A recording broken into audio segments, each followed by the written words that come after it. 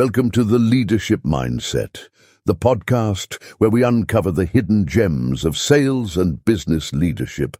In each episode, our goal is to bring you up close and personal with the world's most accomplished business leaders.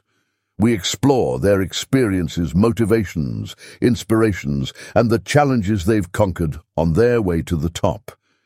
In today's episode, you can expect to learn the 3 most important sales stories, how vulnerability builds connections, why it's important to make the customer the hero in your success stories, how to structure your stories with setup, action, and emotional payoff. So grab a coffee and enjoy the conversation with today's guest, Cheryl Green.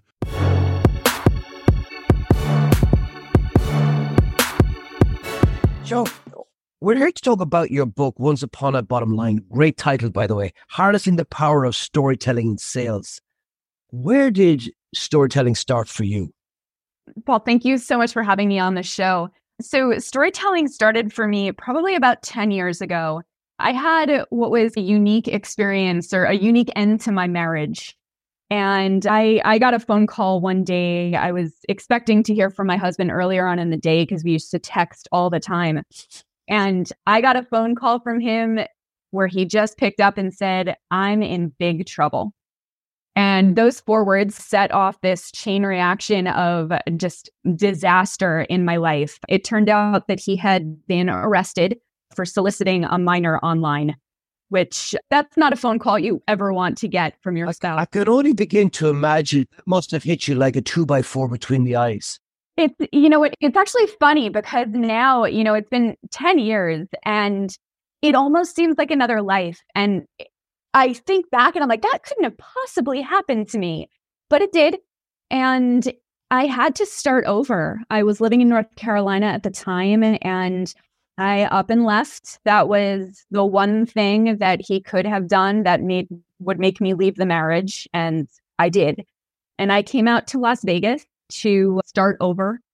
And one of the problems that I had, obviously, I'd lost my spouse, I walked away from my job, my home, my life as I knew it. And I went into a pretty deep depression. And thankfully, my dad and my stepmom were there and were incredibly supportive. And they encouraged me to go out and 1, to do something for someone else, and 2, to deal with my feelings. And I went to therapy. It was good. But one of the things that really helped me was writing. I had taken this class at the community college, and the teacher would walk in every day and say, "We are storytellers, so let's tell a story." Interesting. And so at this stage, did you see had you discovered storytelling at this stage, or would it happen to you later on?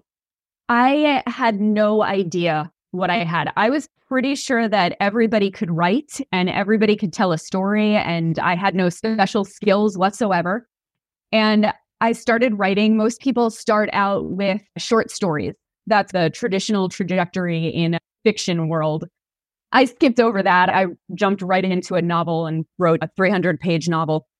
But it was huge for me because it helped me deal with all of the pain that I had gone through. And I always joke around, when you write mystery novels, the best part of it is that you get to kill people that you don't like. You just get to write everyone into your story and then kill them. And it's wonderful.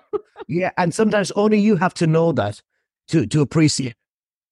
How autobiographical was that first story? The first story, so it's never been released, and it may be this year, actually. I'm considering going back and editing it. It was very autobiographical. I had a therapist. Here's another thing you don't want to hear. I had a therapist who told me that my upbringing and my experiences are what causes schizophrenia. Okay. Yeah. And I was like, all right, I'm not schizophrenic. So what do I do with that? I actually have a background in forensic psychology. So that was a really interesting thing to play with. And I ended up writing a book about 2 characters that were actually in a mental facility together as children. And one had a saving grace in their life, whereas the other one didn't. and one became a detective and the other became a serial killer. Interesting. So it was a great way to play with that idea. And it was my first introduction to storytelling. And I think that's what makes me so passionate about it now, is that I had that big background and really got to play with all the elements of story. So I can understand how you were attracted to storytelling. I'm curious to know why sales? Where's that angle? So one of the other things that I started doing to get myself out of the depression is animal rescue. I've always been a huge fan of animals, but my dog Akasha, who just wandered out of the room, she was this rock for me during the divorce and the depression and everything.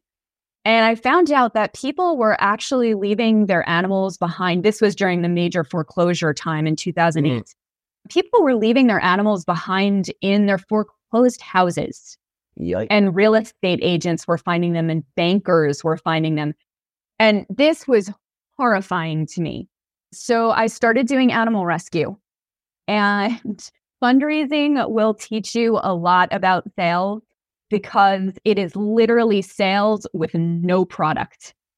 Interesting. Yeah, I never thought of it that way, but you're absolutely right. You're just going up to somebody and saying, hey, could you give me some money? And I'm going to promise to try and make the world a better place. Yeah, and you're also, you've got a ton of competition because everybody's telling that story. Yeah, so much. Within Vegas, I think there's over 90 animal rescues, and that's just within a tiny town. Wow.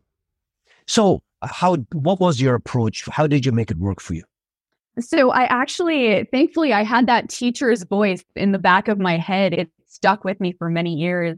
And I was sitting with a potential donor one day and I was throwing facts and figures at him. And frankly, I was boring the pants off of him.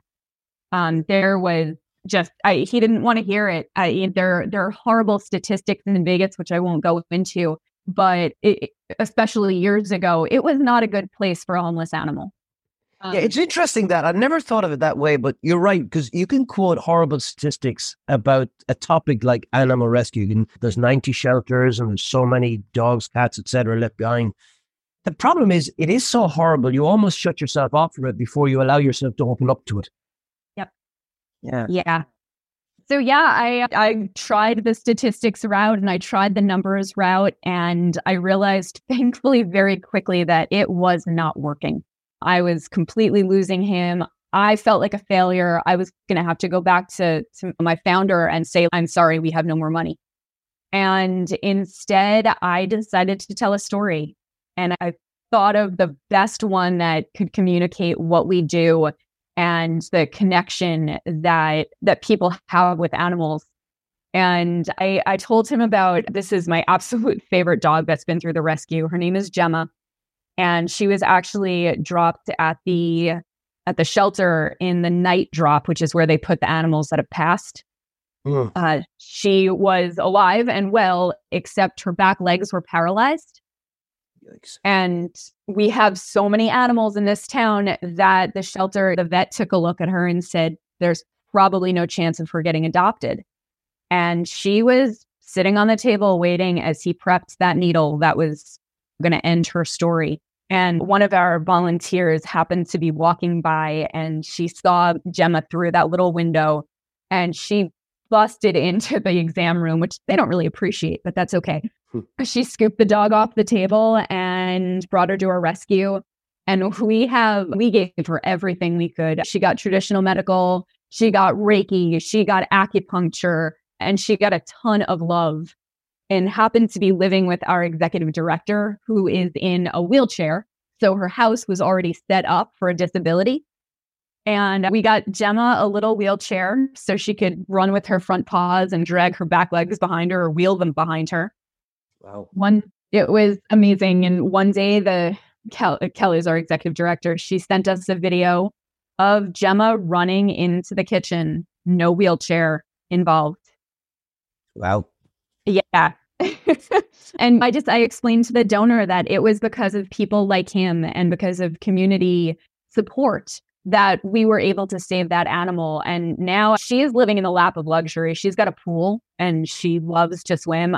It's just such a happy ending. And he was able to connect with that emotionally. And that's when he wanted to donate. And that came to you instinctively in the moment. You didn't plan it. You didn't think about it. You just told the one that was to hand. I do. Gemma, she's probably the most special animal that I've ever seen that I've never owned, because my dog walked back into the room and I have to make that statement. But she had those eyes that she just looks through you and it looks into your soul. And she's stuck with me and just about everyone in this rescue. All of our animals have to go to good homes, but we all decided, no, this one is going to someone within the family because she needs to stay a part of our village. Okay. So was there a sit-up moment where you said, this is it from a storytelling perspective? This is something that I want to market, bring to the world? Yeah. It's funny. I floundered for a while trying to figure out, what am I an expert in? When you go into speaking, they say, you're not a speaker, you're an expert who speaks. And I was having a challenge with that because I am very multifaceted. I get involved in a lot of things. And I was like, all right, what can I really claim to be an expert in? And I'm trying to meditate now, but I've never been one for meditation. A friend of mine took me to a writing retreat as just a gift. And I was sitting out there, quiet, which doesn't happen very often for me. I was sitting out there and this name, Once Upon a Bottom Line, just came to me. And I realized that's something huge that I've been doing for over 10 years. I've been a storyteller for a long time. And I asked for a sign, universe, God, whatever you happen to believe.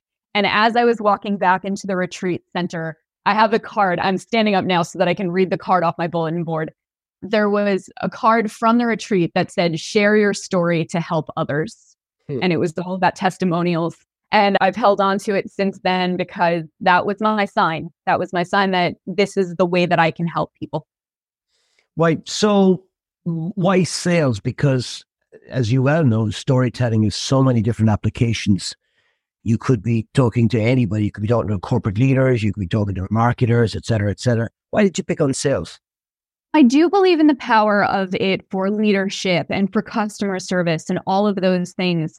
The reason I started with sales, and I'll get to those other ones, but the reason I started with sales is because that, I believe, is the most important need for an emotional connection. That's when you actually have to be able to tap into your potential customer's heart instead of just their wallet. Very true. Very true. Yeah. And it's difficult because there's customers, prospects can put up a lot of barriers for very good reasons. So you have to penetrate this hard shell. So that makes sense that you would choose sales. So then tell me, because you mentioned in your book about the 3 most important stories you can tell, again, in sales. Yeah. Maybe you could share those with our listeners. Absolutely. So the 3 most important, and I'll just list them off and then I'll go into them. The first one is your why. It's your origin story. The second one is the success story. And the third is the cause marketing story. And I save that for last because that's the one that usually gets overlooked with businesses. So the origin story, people want to connect with you on a human level before they connect with you on a business level. That's one of the tried and true things is people do business with those that they, know and trust or no trust. So they want to know where you came from. And it's funny, the about page is actually the second page visited on most business websites. So they look at the homepage, they see what you do and what you can do for them. And then they go over to the about page because they want that connection. And just like you asked me my story, right when we got on here, people want to connect with you as a human being before you try and sell them anything. So that origin story it's based out of comic book. Okay, so what I'm curious about is where your origin story begins. For example, you didn't start with, I grew up in New York. You started with 4 words you never want to hear. Mm-hmm. So how do you choose an origin story? Is it about something that you've defined that you want to communicate? Is it about not where I come from, but where I'm coming from? That's a really good question. I've never had anybody ask that question. I think for me, that origin story, and for most businesses, should start with a turning point. It should start with either the crisis in their life or the challenge that they faced. Because you don't need to know that I'm from New York. You don't need to know anything, about my childhood, because that didn't affect directly what I do. The challenge that came to me that, I'm going to use call to action, but I don't mean it at the end. A call to action to step up and do something different. That's what needs to go into your origin story. Gotcha. So it's something happened, sequence of events, and that's why I'm here. Correct. Got it. All right, that makes sense. All right, so that's origin story. I think everybody has an origin story, even if it's why I chose that particular organization to work for. I remember using this years ago. Somebody asked me, why Sandler? And I remember thinking, I could bore the pants off you telling you all about how many people and how many offices, yada, yada, yada. So I said, here's how I chose Sandler. Here's how I got there. And that seemed to work. And again, it was just something that was, I don't want to say instinctive. Maybe that's not the right term, but it just made sense to do it that way. So I like that. I like origin story. Good. We got that. So the second story. So the second is success, but can I just jump back to the first one for 1 second? Sorry, of course. There is one thing. When you own the business, obviously the origin story is about the business as a whole. When you are an employee or a salesperson or you work for the business, you actually have to go one step further, because you need to know the business's why, but you also need to know yours. Yes. And I was working with someone who went to work for a nonprofit, and every time he spoke about the nonprofit, it was like working with prisoners coming out of prison and getting back into the world. Every time he spoke about it, he would basically give us the story that was on the website. And it was like, no, we want to hear your story. And I finally got it out of him. And it turned out that he himself was in jail and had to start his life over. And I was like, that is so powerful. How could you possibly leave that out? I know. But here's the thing. This is so important, and it might just escape some people listening to this if they're driving along, not paying close enough attention. Because I think what you just said is so important. It's that the willingness to be vulnerable is so important, I think, to telling a powerful origin story. And where maybe your colleague maybe felt just uncomfortable being vulnerable, but then when they found out that, this is it. This is how you're going to grab people's attention. This is how they're going to learn about the real you. This is how you're going to make everything that follows real. Mm-hmm. Yeah. Yep. Absolutely. And that vulnerability, when you express it, it gives other people the freedom to express their own. I'm wondering then, and I'm probably skipping ahead a little bit, we will come back. Is that why people then are reluctant to use storytelling as a tool in their toolkit when they're selling? Is that it does require you to be vulnerable? I think that's a huge part of it. People don't like to be vulnerable because a lot of people see it as a sign of weakness. When in actuality, that's a sign of strength. That's major strength to be able to share your pains and your weaknesses and your challenges and open up that space for someone else to share theirs, and not just to share it, but to feel okay about it. Yeah. So I think that's huge. It's huge. Okay. So success was your second story, right? Yes. So I think the success story everybody is a lot more familiar with. And that is my customer had a problem. We were able to provide this solution or this assistance. My customer was able to solve their problem. Okay. How do you tell that story so that the customer is still the hero in the story, that you're not coming in as on your big white steed in your shining armor saying they had this problem and we came in and rescued them? Because I see some marketers do that, and I always think it's a mistake because it's relegating their customer to some bit part player. You're as the salesperson, as the product or the company, you're actually just the guide. Most of the time, you're alerting them to this solution that they are then going to take part in. And they're the ones that are solving their problem, because you're right. Most of the time, you don't want to set yourself up as the shining steed. I like that. So you are there guiding them through the process, guiding them through their challenge, and offering solutions that they can then step up and take advantage of. Yeah, no, that does make sense. It's that where they have options, they feel you facilitated a process rather than push them into a corner. Yeah, all right, good. So that's a success story. That makes sense. Yeah. I also think why I love success stories as well is that it takes pressure. It never sounds pitchy. You're not saying, here's why you should buy this from us. It's, here's this other client who had this problem and here's how we help them solve it. Does that seem similar to your world? And it's much more conversational.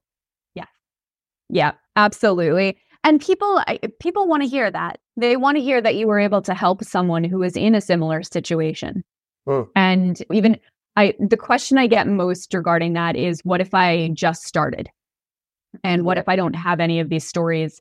And there's two ways to approach that. One is, even if this is the first time you're getting paid, chances are you've done this for a while. And in the book, I talk about Tony Robbins. Like, he didn't wake up one day being a bazillionaire.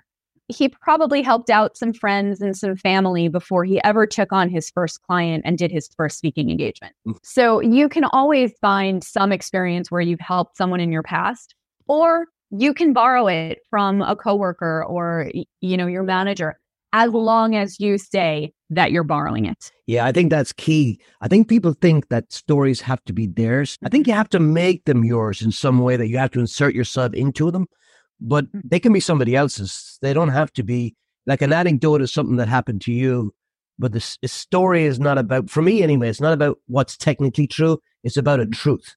Yeah. And I think people often obsess about that and they say, that didn't happen to me, or as you said, I'm only in the organization a short time. There's a lot of case studies on your website. There's a lot of colleagues you can talk to. Do we help customers? And then you'll find that there's trends in there that you can speak to and their stories. All right. Now, the third one, Cheryl, you mentioned, I'd never heard the term before. Fascinating. Can you tell me what it is? And you said it's often overlooked, so you really got me now. Yeah. The funny thing is, I actually hadn't heard the term either until about 2 years ago, and I was doing it. So cause marketing is when a business and a nonprofit work together for the benefit of both. Okay. And there are a ton of companies doing it. Corporations often call it corporate social responsibility. It's their CSR program. But coming from this nonprofit background, and we are a small nonprofit, we're getting larger. We're not these huge organizations that have staff and overhead and all of these things. We're this tiny little group that had to find businesses that wanted to work with us. And it's not just about making a donation. A lot of businesses will, that's fabulous. We appreciate that. I will speak for all the nonprofits. It's great to make a donation, but there's more than that. It's getting involved. And from the nonprofit or the causes standpoint, you have a responsibility as well.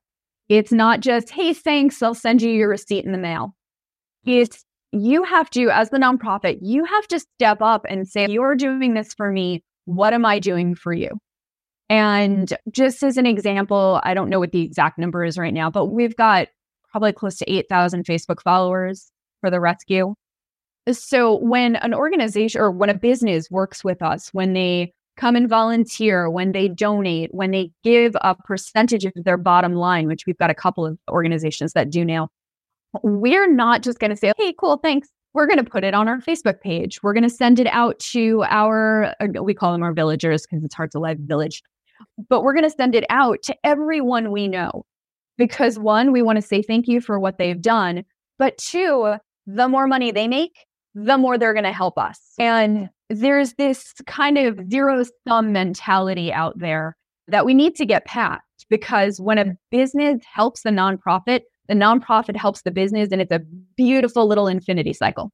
So is it a little bit like this, that most of us, I'd say all of us, at some often unconscious level, we tell a story to the world through the brands we choose, the clothes we wear, the motorbikes, the cars we drive? Is it the same? Is that then if the corporate world, so the non-profits they choose to partner with is about them unconsciously also saying, here are our values? 100%. Absolutely. From the consumer standpoint, You want to do business with businesses that care about what you care about. Yeah, that's true. And I'd never thought about storytelling from that side at all. Interesting. it's super powerful, and it gives you that extra layer. Okay, now I know why you do what you do. Now I know that whatever you do works. Now I want to know how you're making the world a better place. And one of the biggest challenges that I see businesses face is they have this mentality of, if I talk about it, it's actually going to cheapen the experience. I'm not doing this for PR. I'm not doing this for publicity. I'm doing this to be a good citizen and give back and all of that. And it's getting them over that hump of, I don't want to talk about it. But if you talk about, I'm just going to use my rescue. If you talk about my rescue, then more people are going to find out about the rescue. So you're benefiting in more ways than one. And you're going to attract the tribe that they always talk about. You're going to attract those people that care about the same things you do. And they're the ones you want to do business with. Oh, that makes perfect sense. Look, I'm conscious of time, Cheryl. There's a couple of questions I want to go through with you. I want to let's get stuck in the weeds a little bit here. How do you structure your stories for maximum impact? Okay, so there's so many different structures that you can use. The easiest one that I can see is it's called setup, action, and payoff. Okay. And the setup is going to include everything your main character, which is sometimes interchangeable with hero. Your main character, the setting, it's life as it has always been. That action is something has happened. They had this goal and something got in the way of that goal. And now they're forced to take action. They're forced to look for solutions. They're forced to take a journey, whatever it may be. And the payoff is how they succeed. And the most important part of the payoff is, it's called a denouement in fiction or in official writing. But it's, what does life look like now? So when I told you Gemma's story, I told you that now she's living in a great family and she's got a pool. So that's that payoff. That's what happens after you've gone on this journey, had the problem, faced the challenge, blah, blah, blah. And where are they now? But the most important part of all of this is that there is emotion in it. Your listener, your reader, they have to be able to see themselves in this journey. But doesn't that then require the storyteller to tell the story with emotion? Otherwise, you can't expect the listener to engage with the emotion. Absolutely. Yeah, it's your responsibility, whether you're writing a story, whether you're telling it on stage, whether you're just telling it in a one-to-one conversation. It's your responsibility to take them on that emotional journey. Yeah. And show the pain, show the challenge that they're having, hit them where it hurts. And I hate to say it that way, but they have to feel that pain in order to feel the joy and the success at the end. Now, also, because the way you spoke about it there with the setup, the complication, the action, the problem in the story, and then the results, could that work also in the future where we have a scenario right now, and if something happens in the future, then we'll end up somewhere that we don't want to be? In terms of, for example, insurance salespeople, if they want to tell a story, it's always in the future. A flood happens, a fire happens, natural disaster. And if so, then, because I always say, and this is why I love storytelling in sales, is that if an insurance salesperson says, if there's a fire, then you'll end up without a home and you'll be out on the street, you'll have no work, blah, blah, blah. And that can sound like a black story. It can sound very unedifying. But if you tell it like it happened to somebody else, then it's real. So look, this probably won't happen to you. A client of mine recently and then you tell it like it happened to them. And it just seems to me so much more real when you tell it that way. Absolutely. And that's actually one of the stories that I tell in my book. That's the other half of the success story. I consider it the failure story. It's what will happen if you don't buy my product, use the service, whatever it is. Yeah. Absolutely. People buy to cure pain. Yep. And if you show them this potential pain and show them how you could help them avoid it, that's the emotion. That's it. Because the concern I see a lot of rookies do this is that they'll say, if you don't buy this, and it almost sounds like a threat. Yeah, you don't want to threaten your customers. No. That's not going to work. No, never has. Never has. So tell me, just finish up on this, Cheryl. It's been fascinating, and I really hope people get your book because it's a topic that everybody should invest time in. And I think the thing is, we're all born storytellers. We're all born listening to stories. When you meet up with people at a conference and you haven't seen them in a while and they say, so what have you been up to? You're telling stories. And so people have the tools. I guess they just need the confidence. They need the examples. They need the structures to in this scenario, should I do it this way or that way? But something that I won't say undecided about, I have a concern. And I think, by the way, in the title of your book, you've addressed it brilliantly. Okay. It's the word storytelling, because you said once upon a bottom line, and you're almost combining two stories there. Once upon a time is classic. You're hooking the 6-year-old inside, but then the bottom line is now you're in the adult world. And I love that. And so by that being your title, you've taken away the idea for me that the title storytelling can sometimes be a little bit fluffy, that in the adult world, the world of MBAs and VPs of sales and so on, that storytelling can seem something like they do when they go home to see their kids at night. And it can sometimes, again, this is just a feeling or maybe a prejudice I have, that the term storytelling is not for the business world. Mm-hmm. Maybe that's changing, but I'm wondering, is that something you've ever seen? Is there something else we can call it? Or should we just maybe re-educate people to it? I think re-educating is really the way to go, because you know what? I don't care what your title is. I don't care what your check shows at the end of the week. You're human. And we're wired for story. When you sit down, like you just said, when you get together with somebody that you haven't seen, do you sit down and say, I made $2 million on this and we help 17.5% of the population? No one does that. And if they do, you're going to get up and leave, because that's incredibly dull. But I think a lot of people shy away from storytelling because, one, they don't think it belongs in a corporate arena. And I just disagree with that entirely, because, like I said, everyone's still human. And we still have to tap into those emotions no matter what you're doing. Maybe you're not going to get into a super personal story. There are times when that's inappropriate. But you're still going to be able to share that emotion and make that connection. And I think the other part is they're scared because they don't think they can do it, because they don't consider themselves a storyteller. And you just have to go back and realize that from the moment you were born to the moment that after you die, stories are going to be a part of your life. You may not be a great storyteller yet, but it's something you can learn. Yep.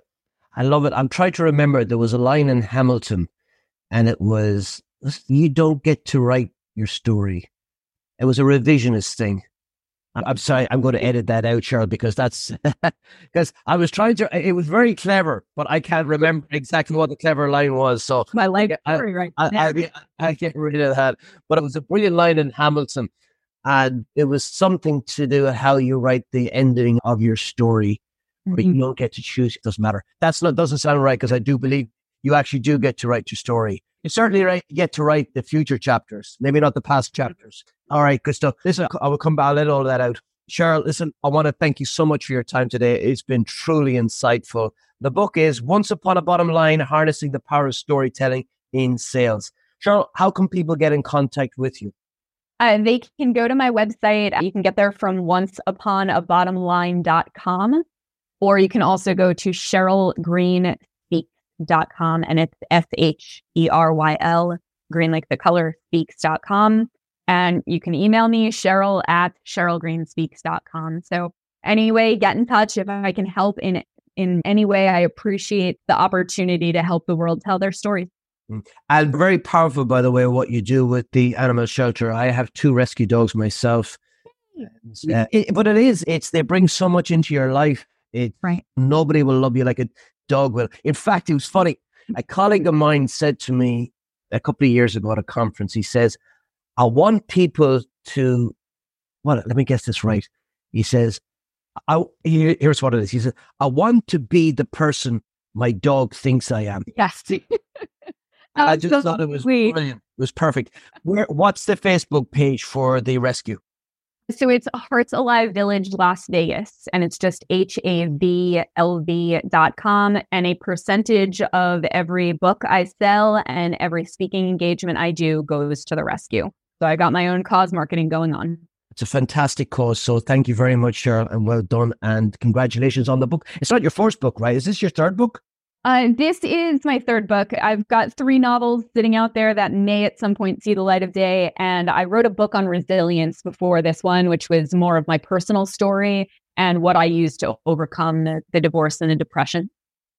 Fantastic. It's a fascinating story, Cheryl. And the fact that you've come out as resilient as you are, and because I watched some of your videos online, you talk about the fear you had with public speaking, the fact that you pushed through that. There's a lot of people. Oh, yeah. So you have my total respect. And thank you. I think people should check you out, no question. So thanks for being my guest today. Thank you, Paul.